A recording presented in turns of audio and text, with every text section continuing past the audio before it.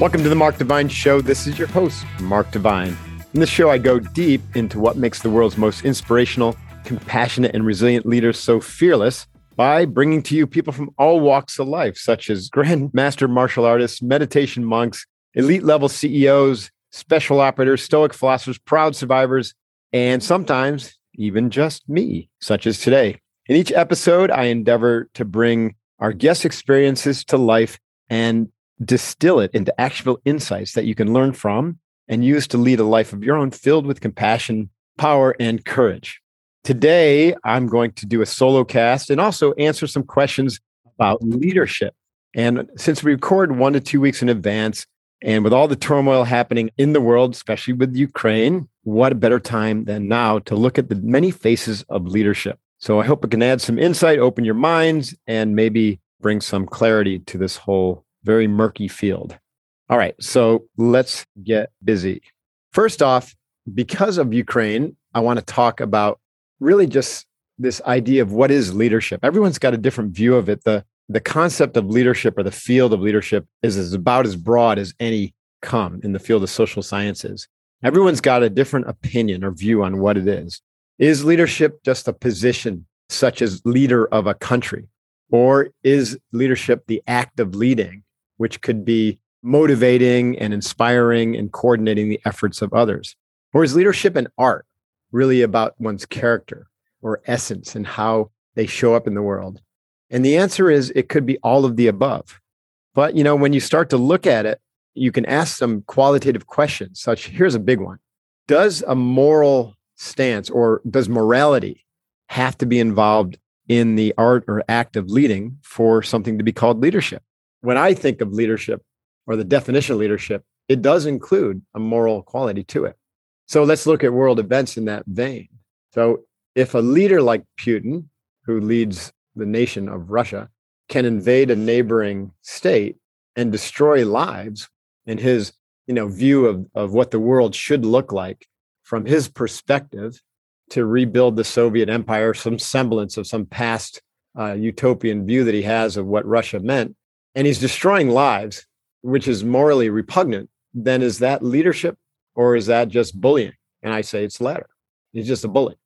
And others would say, no, he's a great leader because look what he's doing. He's rebuilding the Soviet empire. And then I asked, well, is that what his people wanted him to do? Was there a huge groundswell of individuals, of his citizens who wanted Putin to do this? Or was he really just acting out of his own egoic needs and desires, right? And maybe to stamp his legacy into the sands of time. And then you can take a look at the Ukrainian president, Mr. Zelensky. Now, Zelensky also has this, what we would call positional power. So from his positional standpoint, he is also a president, just like Putin. But Zelensky isn't invading his neighbors and killing individuals indiscriminately.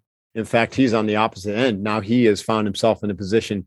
And so when you have a position, you essentially take on the role of the defender of the organization. And the organization needs a leader or a figurehead at the top. So that's another, you could say that a leader of a country is more of a figurehead. And if they possess leadership qualities and morality, then they're also a leader. So Zelensky, as a figurehead in the position of president, is also a leader in the sense that he's upholding a moral standard that the rest of humanity would say is good or righteous, or at least from a higher developmental stage than Putin, who is indiscriminately killing civilians. And so in that regard, you can say we see an individual with the qualities of a leader who is performing leadership acts or behaviors in a position that one would typically consider to be a leadership position, which is really the temporary placeholder of being a leader of a country, or you would have the same conversation about the leader of an organization. So let's put a pin in that. Now, we can also look at leadership from the perspective of characteristics as well as influence. Let's talk about influence first. So when you're in a position of power or leadership role, then we have naturally certain influence at our disposal. Because of the position that we're in, we have the ability to coerce people through the powers or instruments of the structure, whether it's a government or a corporation. So there's a positional power, there's coercive power, there's reputational power. Putin, for example, Putin has the positional power as the president and CEO of Russia. He uses his coercive power through brute force and his FSB, or the former KGB, to coerce and to use hard power such as military might. And then he's got this reputational power as well, because he's been there for 20 years. People know his reputation as a former KGB agent. They know his reputation as a ruthless and cunning statesman, and his reputation for being willing to go where most positional leaders in charge of a corporate state, like what we have currently in terms of our nation states, are willing to go. And I'm speaking specifically about using chemical weapons or supporting the use of chemical weapons, biological weapons, and also nuclear weapons. Now, he hasn't actually used nuclear weapons yet, but he's clearly rattling his saber there. And so because of his reputation as a ruthless and cunning statesman, when Putin rattles his sabers, the West had better take it seriously. And I hope that we are. And then you have expertise power. Now, expertise power, when it comes to political positions, is sometimes there and is sometimes not. You'd be hard pressed to say that President Zelensky has expertise power through a life in politics. But you could definitely say that Putin has expertise power through a life in politics. And also President Biden in the United States has expertise power, whereas President Trump did not have expertise power. And so that showed in their leadership styles and how they kind of organize the efforts or the management piece of leadership. By the way, leadership is said to be doing the right thing, whereas management is said to be doing things right or efficiently. So there is a distinction between leading and managing. And oftentimes, positional power individuals or individuals in positions of power, which we can mistake for leadership, they're often just managers, right? The next kind of level of influence comes from charisma. Now, we see this at some level with Putin in the past. In his early days, there was a lot of charisma that he brought into his role, and his population enjoyed the fact that he was bringing some glory back to Russia that made them nostalgic maybe for the Soviet Union days. Again, I'm guessing here because I'm not Russian, and I've frankly actually never been there. I'm just a student of human behavior and leadership. But then it seems to have been lost in the past 10 years, because part of charisma is also knowing when kind of it's run its course and when to kind of step out and let others, have their moment. And so Putin has never let anyone else have their moment. He considers his entire life to be Russia's moment, right? And he's going to bring glory, like this one individual is going to bring glory back to Russia. And yet that charisma power has really been bled off over the years. And it really now shows up more as what I was saying earlier, that calculating brutality and cunningness in someone who really just doesn't give a shit besides anything except for what he wants. Whereas now let's contrast that with Mr. Zelensky, because he is a comedian and a boxer, right? And he had this colorful life that actually thrust him up, into the limelight in Ukraine, which was seeking motivation and enthusiasm after many, many years under the Soviet thumb. And so as Ukraine was beginning to experience some Western values of freedom and democracy, which is very inclined to appreciate fame over hardcore expertise, like we saw in this country with Trump versus, let's say, Hillary Clinton in 2016.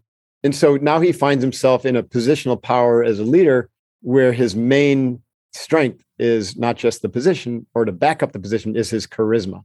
And with that charisma comes certain qualities of beingness, which are combined with certain strength of character in terms of what he's doing, that are making him extremely effective and really kind of uniting, at least from our perspective, are uniting the Ukrainians and helping them find the courage to stand up and mobilize instead of flee, which obviously is causing a little bit of thorn in the side of Mr. Putin's plans.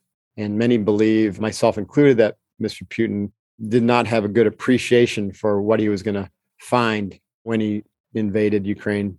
He thought maybe it was going to be a quick slam dunk, like the initial invasion of Iraq in 2000 for Desert Storm, when Saddam broke within days or a week, and it was one and done. Or even in the second time we invaded Iraq, and Iraq government fell, but then we found ourselves locked in a long quagmire. And I think you're going to see a similar situation like that in Ukraine, if there is not some sort of off-ramp, which in my opinion, it's going to be difficult to see how Putin is going to orchestrate an off-ramp that doesn't, challenge his ego in some way, because the guy likes to win.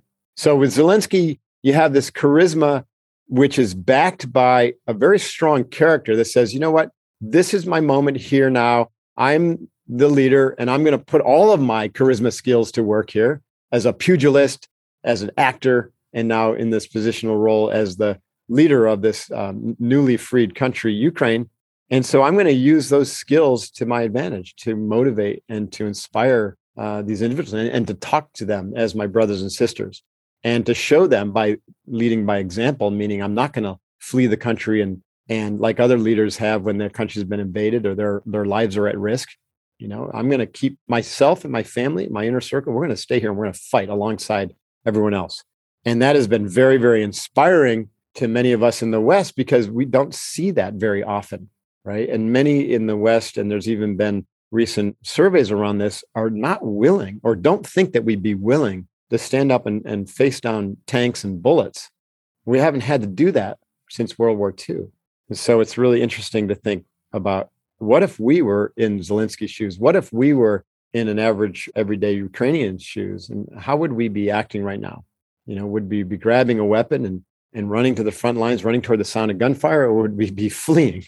So there's these different types of influence power at the higher levels. And I'm going to get into kind of another aspect of leadership in a moment around developmental stage, but we have compassion and inclusion. You don't see a lot of compassion coming from Putin, but you see a lot of it from Zelensky, and you see a lot of inclusion from Zelensky and the fact that he's running a democratically elected government. He's got support and he asks for support. He doesn't just dictate. He's not autocratic. Whereas Putin has a very, very decreasing or diminishing inner circle. And it's possible that he could be the king with no pants right now, but nobody's willing to tell him that his pants have fallen down around his ankles because it's not safe to tell him. And when you read that even his own government wasn't aware that they were going to invade, but they're too afraid to say anything because they'll end up in jail or worse, you can see that there's not a lot of compassion and inclusion in that type of leadership model, but you do see it in Ukraine. So what we have here is like two radically different worldviews, two different types of people in terms of their developmental stage as human beings. What I mean by that is that Western psychology, one of the primary or major gifts to the world is the ability to study ego development and recognize that there are these different stages of ego development. And the highest stages are what you would see in the spiritual qualities of someone like the Dalai Lama or Mahatma Gandhi and these leaders that we revere. But we've come to recognize that those are traits, behaviors, and qualities that are developed in human beings. And maybe only a few percentage of humanity will ever or has ever developed the qualities of the Gandhis or the Dalai Lamas, but it's not inaccessible to everybody, depending upon where they're at and their life situations, if you actually work on it, right? And so this is opened up the whole field of developmental psychology and transpersonal psychology and a lot of the things that we do in our business, Unbeatable Mind. So you can apply this model, developmental psychology model, and say that Zelensky is operating out of a post-conventional worldview where he's got a much more inclusive perspective and is operating much more from his heart because he's got that compassion. And so developmentally, he's much more evolved than a Vladimir Putin. And Vladimir Putin is working out of a very early or pre-conventional, almost egoic stage of development where fear and separation rule the roost. And he's very, very ego and ethnocentric and could give a crap about much of the rest of the world. This is why, he doesn't value life the way that Zelensky values life. One very famous developmental model developed by a psychologist named Susan Kirk-Reuter has 7 stages of development. Unbeatable, we have 5. Let's just use 5, for example. Putin was operating between first and second levels of development. We call those first and second plateaus, survivor and protector, whereas Zelensky's operating out of the 4th and 5th, the equalizer and integral. And it's like 2 ships passing the night, which is no wonder that they're not going to have any concordance when they have these peace talks or these ceasefire talks, because they're literally operating like alien races, talking completely different languages. So I think that's fascinating. When you look at leadership from the perspective of stage of development, you can see that leading at a first plateau level looks a lot like gangster activity, and leading at a 5th plateau, integrated, world-centric, inclusive level looks a lot more like what you're going to see with a Zelensky or other more spiritually evolved leaders. And my position here is that that's what the world needs more of. And this is why we're so inspired by Zelensky and we're so appalled by the behavior of Putin, to actually deliberately target, obvious to us anyways, deliberately target civilian areas and to really bring the heat to the civilian world, to bring pressure on Zelensky and the Ukrainians to capitulate. That's repugnant behavior. That's first plateau behavior. At any rate, wouldn't it be nice if we had the capacity to, or the ability to have a prerequisite or set of standards or prerequisites for those who we allow into these positions of power to lead major governments? And maybe someday that'll be something to aspire to, right? Where someone, actually has to be at a fifth plateau or above stage of development in order to have the right to lead their country into the future in those positions of power where they can wield such incredible destructive or positive influence because of all the different powers that accrue to them. So the last thing I want to talk about is the notion of leadership as a juxtaposition between who you are as an individual, your personality type, your character or stage of development, and your life experiences versus what you do. Now, some people will only look at what an individual does and claim that that's leadership. So that would be look at like leadership behavior or acts as kind of like defining the leader. And so a lot of corporate leadership development, you see this kind of played out in the sense that the leader is really about developing mission and strategy, which is doing stuff, as well as motivating and or coordinating. And, you could put a bracket, controlling the actions of the organization to meet the objectives or the goals. And oftentimes coordination, collaboration, slides into control depending upon the developmental stage or even the stress level of the leader. And so the behaviors and the skills that an individual has in these doing things of leadership, such as defining a mission, creating good strategies, motivating and coordinating and facilitating collaboration, those are important leadership skills, but it doesn't define the leader. So what defines the leader? This is the being aspect of who you are as a person. The attributes that come out of who you are, or the leadership things that come out of who you are, include things such as vision. What's the vision? That's a very internally generated sense of what the future looks like to me as a leader. And what does it look like to me as a leader for my organization if I'm in that role? Also, values, right? So what are my values? And do I believe that the organization should share these values or have values of its own? And how are we going to demonstrate that those values are important to us through our behaviors and through our incentive plans and by walking our talk, so to speak? And this is probably one of the biggest issues we see now, why ESG and social capitalism is so important these days, because for many, many years during the industrial and early information age, values were just things that were slapped on a wall and people would walk by them and forget they're there within 2 days. Whereas now stakeholders, especially employees, are demanding that an organization walk their talk when it comes to the values and have values that are inclusive and more healing for the damage that's been done in the past. This is why the environmental, social, and governance issues and diversity, equity, inclusion issues are so important. And many people kind of rile against them and they think it's a political issue, and it's not. It's actually being demanded by employees because they're sick and tired of seeing organizations not walking their talk and actually, saying that they value something, but doing something opposite that harms someone somewhere.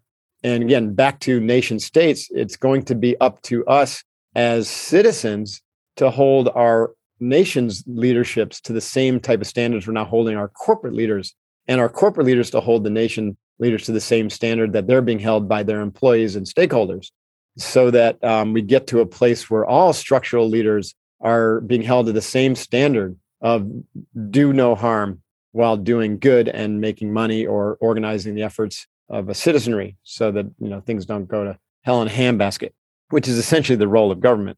And so vision and values are an aspect of who you are. They're not something you do. And then because of this, we can develop a stand, like we stand for something. So think about, let's take this back to Zelensky. Zelensky has a vision for his country, and he's got a set of values that he lives. And so he stands for something, and he's willing to stand up and to literally die for that cause. You could say that Putin also has a vision for him and for his country. He's got a set of values that at least he adheres to. Whether his populace does or not is a separate issue, but it's probably not. And he's taken a stand, but it's not an inclusive one. Right? Again, his vision, values, and stand are coming from a much lower level of character development than Zelensky's. And so you're seeing, quite different behavior. Okay, so that was quite a lot there. And I covered a lot of territory, and I hope it was interesting and valuable to you. I just wanted to share that information really off the cuff, unprepared comments, so that we can kind of open our mind about what leadership is, reflect upon what's happening in the world today with Russia and Ukraine, and, to just step back a little bit from leadership and kind of the academic discussion. I think personally, this situation, as I alluded to earlier, is going to go on a lot longer than we would like. I don't think there's going to be a quick and easy resolution. The Ukrainians have been put in an existential situation, and they're going to fight for what they believe to be right. They're taking a stand, and Putin has taken a stand for what he wants. He's got a lot of firepower, but he doesn't have skills of urban and guerrilla warfare. That's why he's recruiting Syrians and, Chechens. And so we're going to be looking at a situation like Afghanistan for a while. The difference is that you're going to have an enormous amount of pressure put on Russia as a result of all these sanctions and chasing down all the oligarchs and seizing assets and all that. The good side of that is it'll put a lot of pressure on the citizenry and on Putin's inner circle to maybe influence him, if possible, or toss him out a window, which would be advisable. And the flip side, the negative side, would be the caged or the cornered lion principle, is that, the Putin's not getting what he wants, and he's getting all this pressure, and he's already declared that economic warfare is something that he puts on the same level as military warfare, and that we're engaging in economic warfare. Then he's already justified in his mind the rationale for lashing out and attacking NATO countries or Europe or even the United States. And, really the only way he has to do that is through asymmetrical weapons, cyber warfare, chemical, biological warfare, and, God forbid, nuclear warfare. So we are in a very, very dangerous time now. We've always known, and I've been saying for years, that we're heading into the fourth turning. Neil Howe's work, The Fourth Turning, is a phenomenal book showing how these generational turnings happen. And every fourth turning, which for us happens roughly every 100 to 120 years, is a time of great economic and actual physical violence. So the last fourth turning was the period between World War I and World War II. The turning before that was the period of the Civil War in this country. And before that, it was the Revolutionary War. Literally, each one of these roughly 100, 120 years apart. And so now we're in the fourth turning, and we're in the latter stage of the fourth turning is when things turn violent. And this is when one generation, who's roughly Putin's age and Biden's age, begins to see their own death and want to make their mark on the world. And they do things that are completely contradictory to what the incoming generation that are in their 20s or early 30s, which is, where you see, the people rising up and basically saying, screw that, in both corporate American culture and also in Ukraine, and basically trying to change things, whereas the old guard is trying to keep things the way they are or go back. And it tends to lead to great economic dislocation and chaos. And then when it ends, right, the new guard comes into power, and you tend to get two generations of really, really calm and prosperous periods. And then the whole cycle starts to happen over again. You add to that the exponential age that we're in with technology adoption and development just accelerating explosively. We're in for some very, very interesting times in the next 5 years, between now and 2030. And you're going to see a lot of changes in global structures and culture. And I'm very optimistic that what is on the other side of that is going to be a much better world. And it'll take a lot of trial and error to develop the new structures that are going to grow up as sprouts in the seeds of whatever the industrial age structures, end up either decaying or getting destroyed as a result of this chaos. Unfortunately, a lot of people will be hurt. And so it's up to us to be very, very aware and to not contribute to the negativity through fear, but to be optimistic and to maintain a positive mindset that we can move to a better place and that we can co-create a better future. And if we have hundreds of millions or eventually a billion people who are able to maintain a positive mindset, positive imagery about the future, positive dialogue, and to feel into the compassion and inclusiveness and connection of all beings, to see the sameness instead of the differences, and to not lord over other cultures or other those who don't look like us or share our values, then we can actually, through just scaling consciousness like that, can have a major effect in changing the reality of our situation on planet Earth, which is basically feeding off of hundreds of years of negative thinking and control and violence. A lot of it that has been very deliberately portrayed upon us through powers that be and like to remain kind of anonymous and hidden. But that's a different subject here. Okay, we're going to take a short break here from the Mark Divine Show to hear a short message from one of our partners. And now back to the show.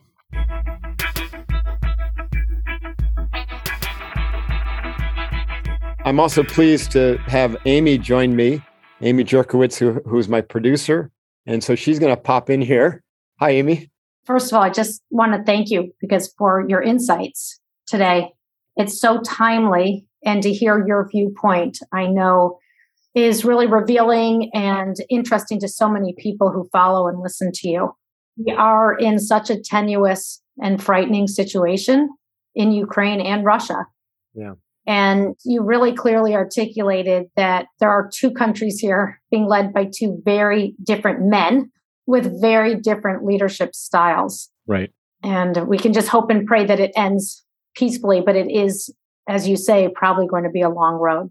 When I looked at this, I was caught off guard like many people, even though our intelligence agencies and even the president was saying, look, they're going to invade because they had credible intel. I kept thinking, well, you know what? Putin has already gotten mostly what he wanted just by massing troops on the border.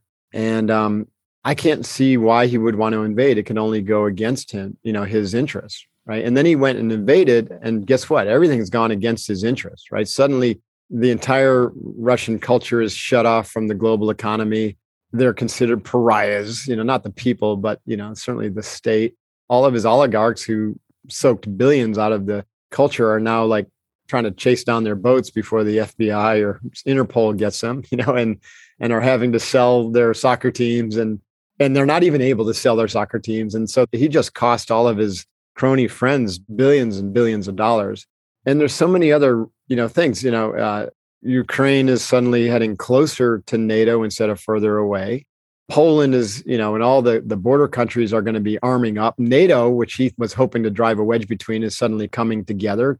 And Germany, which had resisted arming itself up since World War II, is now basically allocating defense money to start investing more in their military and their defense. And now so is Japan. What an incredibly opposite day scenario from what he wanted.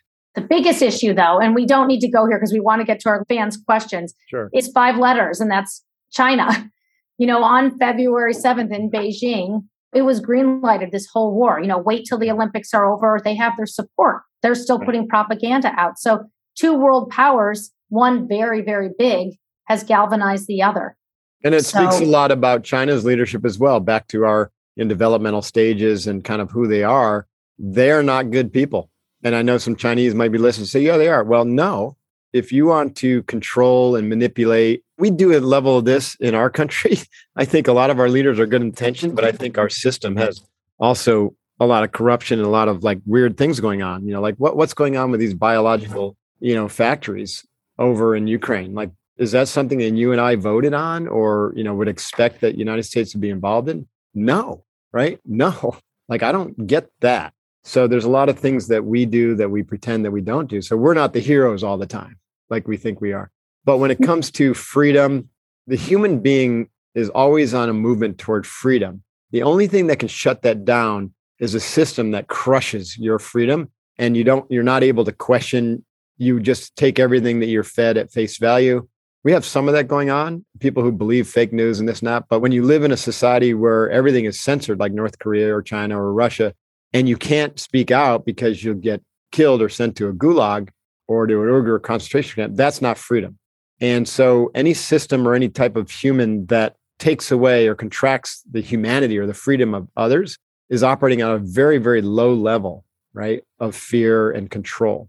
And my view is that at least the West has the capacity to continually evolve. That's why we're always evolving our institutions, and we get stuck sometimes, but then we kind of break free and the pendulum swims a little bit to the left or right. But we've got to, as a citizenry, really fastidiously protect the freedom and even freedom of speech. So, we have a little bit of a concern right now about freedom of speech because, that's one freedom that if that starts to go away, others will slip. At any rate, it's a fascinating time to be alive. And it's really important for everybody to not bury their head, but to pay attention and to learn from what's going on in the world stage, but it also not get sucked into the fear. Fear just makes everything worse. Well, and I think we'll see that in some of the questions. And I just want to quickly go back to when you said China, that, Xi Jinping might not be the best leader according to how we articulate what makes a good leader. It's not his people. It's the same thing in Russia. The people have no voice. They have no voice. So they're being suppressed down. That's what we're against as Americans. I'm going to jump right into this because I think you're going to enjoy some of these questions that have come from different social platforms. We have some from LinkedIn, Instagram, Facebook. And I'm going to start with a question on the topic that you just talked about from a woman named Leela W. And she says, what do you think it is about Zelensky that has galvanized his people's resistance? I kind of talked about that already. Ukraine has had a taste of freedom. And so they've got free internet. They've got things like TikTok and Instagram over there. And they've had a taste of Western kind of culture. And they've been moving toward it, which has been increasingly agitating to Putin, right? Because he was hoping, for a long time, he was able to have a puppet government in there, and then that got tossed out. He blamed that on a coup from the United States. But for a long time, he was able to control his satellite states like he does with Belarus. But Ukraine slipped through his fingers. And now you have this young, charismatic man who gets, elected, an actual real election. And he's got that charisma power that I talked about. And the charisma power comes from not his expertise, not necessarily in politics, but his expertise as a comedian and someone who can make people smile, and also who's willing, because he's a boxer, and it's hard to be a comedian and a boxer, right? There's a lot of character development that goes with that, and I would maintain a lot more character development goes in developing the skills to stand up and make people laugh and to fight people in the ring than it does to garner votes and go through an electoral process and to work your way slowly up the ladder, in a democratic system. There's a lot of compromises that happen. And by the time you get to the top, you end up with something that looks corrupt to some people and others maybe not. So anyways, he seems to be uncorruptible. He seems to be pure, right? He represents the youthful energy that the nation of Ukraine, as almost a reborn country, feels. He's the perfect man of the perfect moment to inspire the nation because they feel like him. They feel like he represents the Ukraine that we want. We want Ukraine to be happy and to project fun, but be a fighter, to fight for our values and fight for our future. And also people who are very proud of their past and the fact that they did endure a lot of suffering at the hands of the Soviets and a lot of oppression, and that they're not going to stand for that anymore. And so just a few actions that he took really galvanized the public, right? When he steps out and posts video on Twitter saying, I'm not leaving, I'm staying, and my family's staying with me, right? Or we don't need sanctions, we need fighter jets, right? He's just asking for very practical things, and it's really inspiring.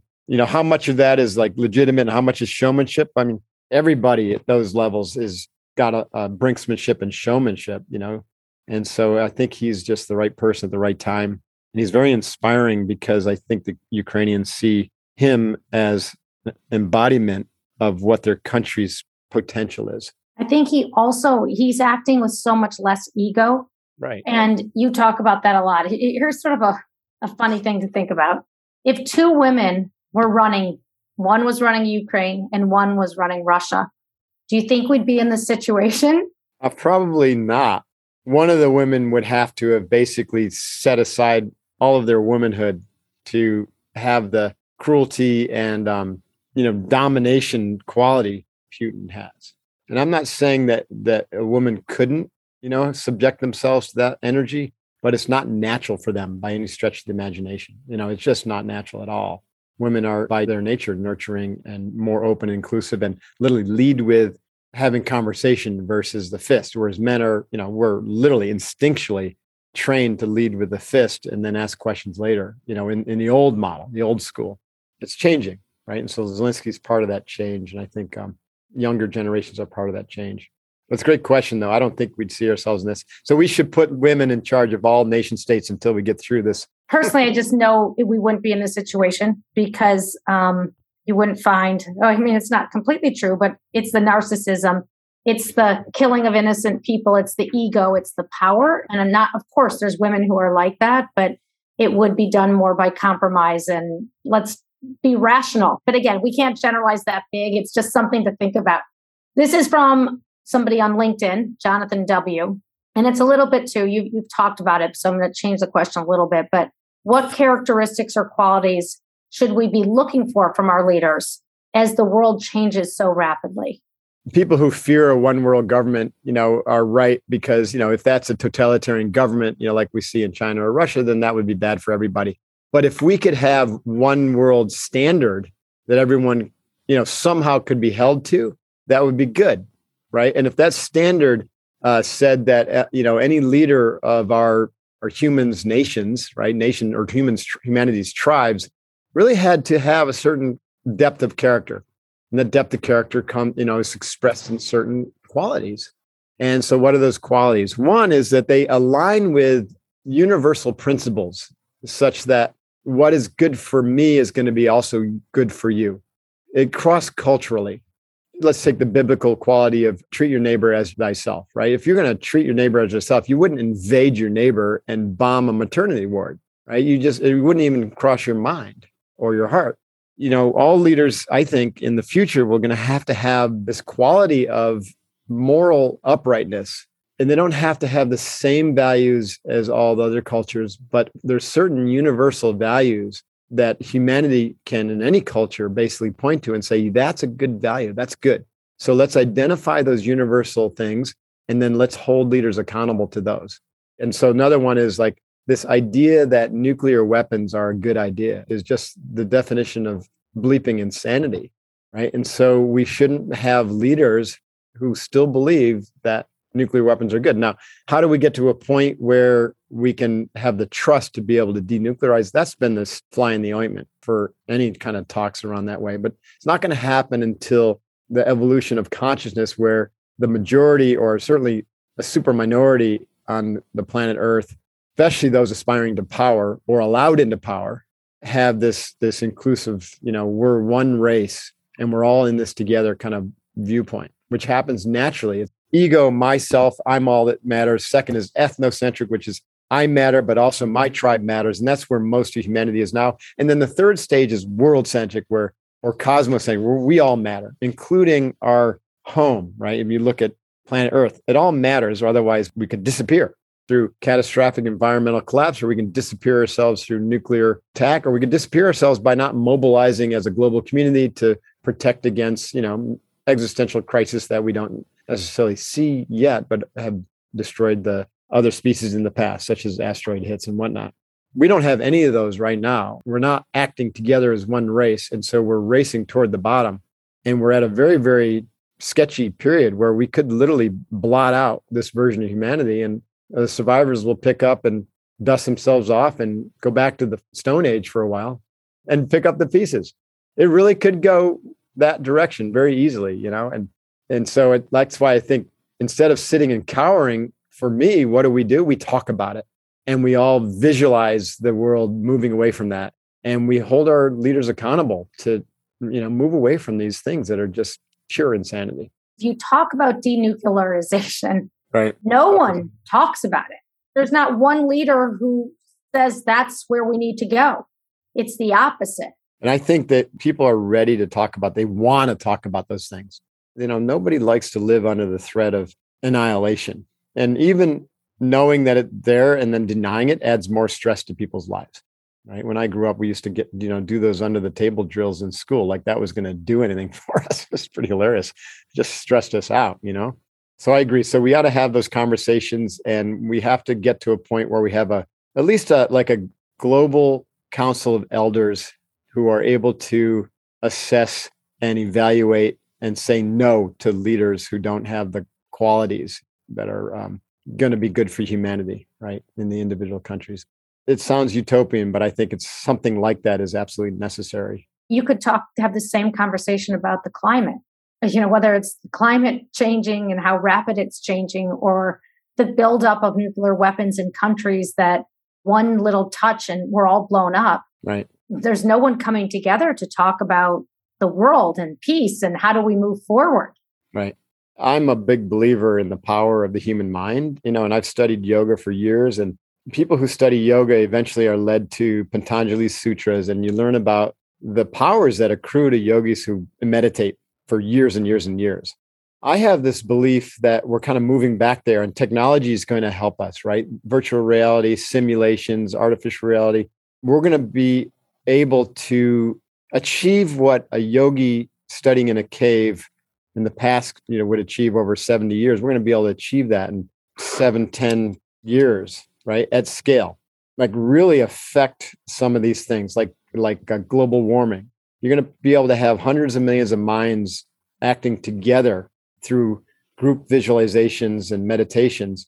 And they've already done research to show that you create a vibrational harmonic coherence, or when people meditate and visualize the same things. Dr. Dispenza has done some of this work, and Heart Math has done it, and many others. And so if you can imagine hundreds of millions of people visualizing the environment healing and shifting weather patterns and visualizing, the earth without nuclear weapons, it really either shift consciousness or literally will make the conditions for the use of nuclear weapons untenable somehow.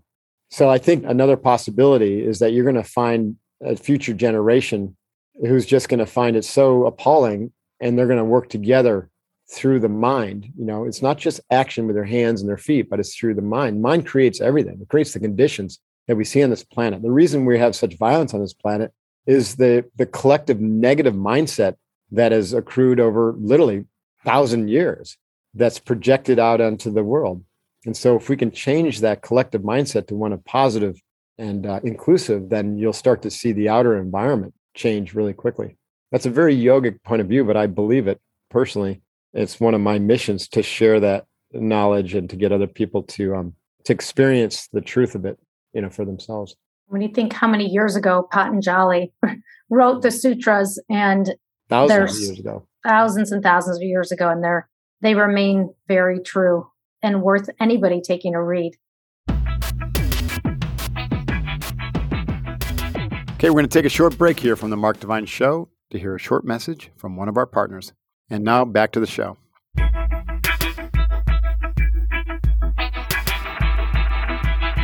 This is from a username, I can't even pronounce this, Guess und Heights P. Flegger. Hey, Mark, I'm a nurse and co-chief of a cardiological station, and we have doctors in our emergency team that are yelling and blaming us for nonsense. Okay. Like, where is the defibrillator? That doesn't sound like nonsense to me, but no, it doesn't either. and this user says we don't have one. During CPR, they're asking that. And the question is, how can I support my team members in that moment without taking away the focus of the emergency? I mean, the best way to support, in my perspective, to support team members in this situation is to teach them some basic skills of mental control so that they don't allow the circumstances of an out of control leader to unbalance them in a moment of crisis. I developed something called the worm process, where we create a metacognitive partition in our mind. So we're always able to watch both the input as well as what's happening in our thinking mind.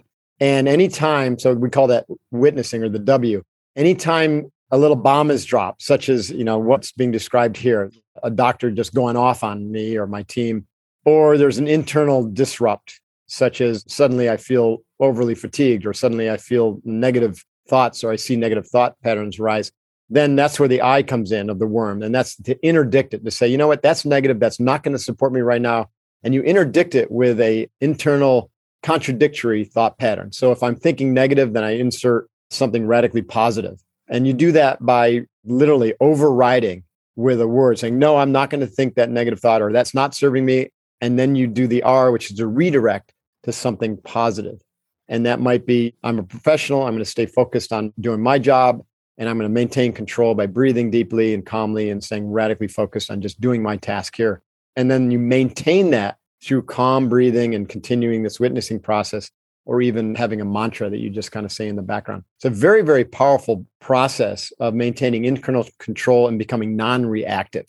And so in a situation like this, you're trying to save someone's life and an individual is going off, you're not going to get in a fight with the individual and forget about the patient, right? Nor can you allow yourself to break down and start bawling, or to get all mad, because then you'll lose focus.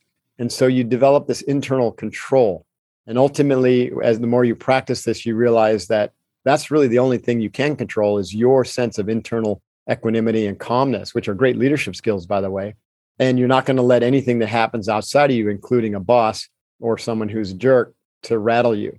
Now, that's what I would say. But that takes a little bit of teaching. That's a skill. It's not something you automatically just suddenly snap a finger and have it. And so you got to develop that in yourself and with your team.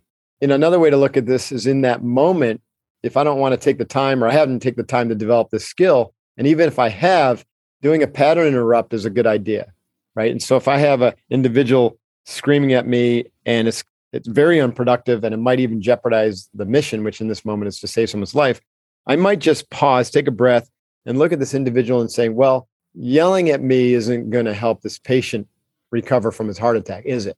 And that's just a shocking interrupt or some verbiage like that. Don't take much time, but just very calmly point out the obvious to an individual who's lost control. And oftentimes, first, they're not respecting it. And second, they're like, oh my God, you're absolutely right. I'm sorry. Let's get back and focus. Or another interrupt would be to take a brief breath, calmly look at the doctor and say, would you like me to handle this since you're so out of control? Something like that. And it's just going to be like, whoa, I'm sorry. It's like holding a mirror up so the individual can see, the craziness of what they're doing. And so they can get back and focus on the mission. And then you can deal with it later, right? In whatever way that makes sense for you. We had another person write in. His name is John K. with a very sort of similar question. So I'm not going to read it, but he does make a really good point that we've been in such a stressful situation for the past 2 years. And now with everything that's happening in Russia and the Ukraine, that people's resilience is low and their reactiveness is very high. Right. And I think you just explained, well, what do you do? Like, how can you bring everything down a notch? And there's even another meta skill. First, anytime something happens, you can look at this in the long term, like Russia invades Ukraine, and all of a sudden everyone's all up in arms. P is pause. And pause interrupts the information flowing into the amygdala, which is basically sniffing and it's feeling fear and it's sending all the signals to your automatic nervous system, and it's triggering your sympathetic nervous system, which is triggering fight or flight. And then it's cascades from there. And then you breathe. And the breathe then takes that interrupt and turns it into a positive thing, because now that deep diaphragmatic breathing through your nostrils actually stimulates your vagus nerve and releases the rest and calming hormones, which counteracts the fight or flight hormones, the adrenaline and the epinephrine. So pause, breathe, that gets you back in control. Imagine the whole team doing this. And then think. Now, thinking is, how do we analyze what's going on? What mental models am I using? Am I using fear-based, reactionary, and negative mental models? Or can I, now that I have a little space, can I look at this? Can I research? Can I find out what other people are thinking? Am I going to look at this over the long term or the short term? What does it mean for me? So you think, and thinking is a whole skill that requires a lot of thought. And then only then, after you've done those 3 steps, then you act. And that action is a well thought out, well-crafted response instead of immediate knee-jerk reaction. You can see that in the emergency room. You can see that if you're in a time of war. You can see that if you're in a crisis at work. That's right. And you feel attacked. We got a lot of questions about stress this time because obviously people are feeling it. And I think that advice, I think we should all put PBTA up on our bulletin board so we can try it. This is a question. It's not really having to do with leadership, but it's out there. And I think people would appreciate your answer. It's from Noah W. And he asks how to best handle sexual harassment and or assault within the workplace. I appreciate the question. This is one of those things that's suddenly moved to, it happens and you grumble about it, or you go to sexual harassment training and nothing's really done about it, to non-negotiable. In workforces that allow this to happen, they're not going to be around much longer. People are just going to refuse to work for them. And so if you're in a situation, if you're a victim of this or it happens to you, it's your time right now to basically say, hey, this is non-starter, and to publicly call out the perpetrator or whoever's doing it. And it takes a lot of courage to do that. And it can be uncomfortable, but you'll be the hero. You just can't allow this behavior to happen any longer.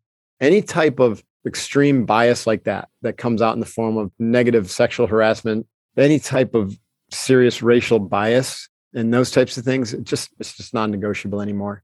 In my opinion, it's time for, when those things happen, right then and right there, you call an all stop, like an audible, and you say, all right, hold it right there, right there. What you just did, what you just said is not acceptable.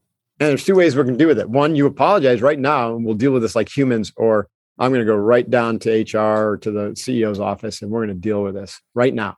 It's not time to brush this shit under the rug anymore.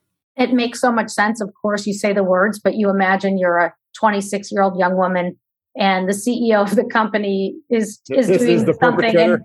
And nothing is worth being devalued and humiliated and treated wrongly.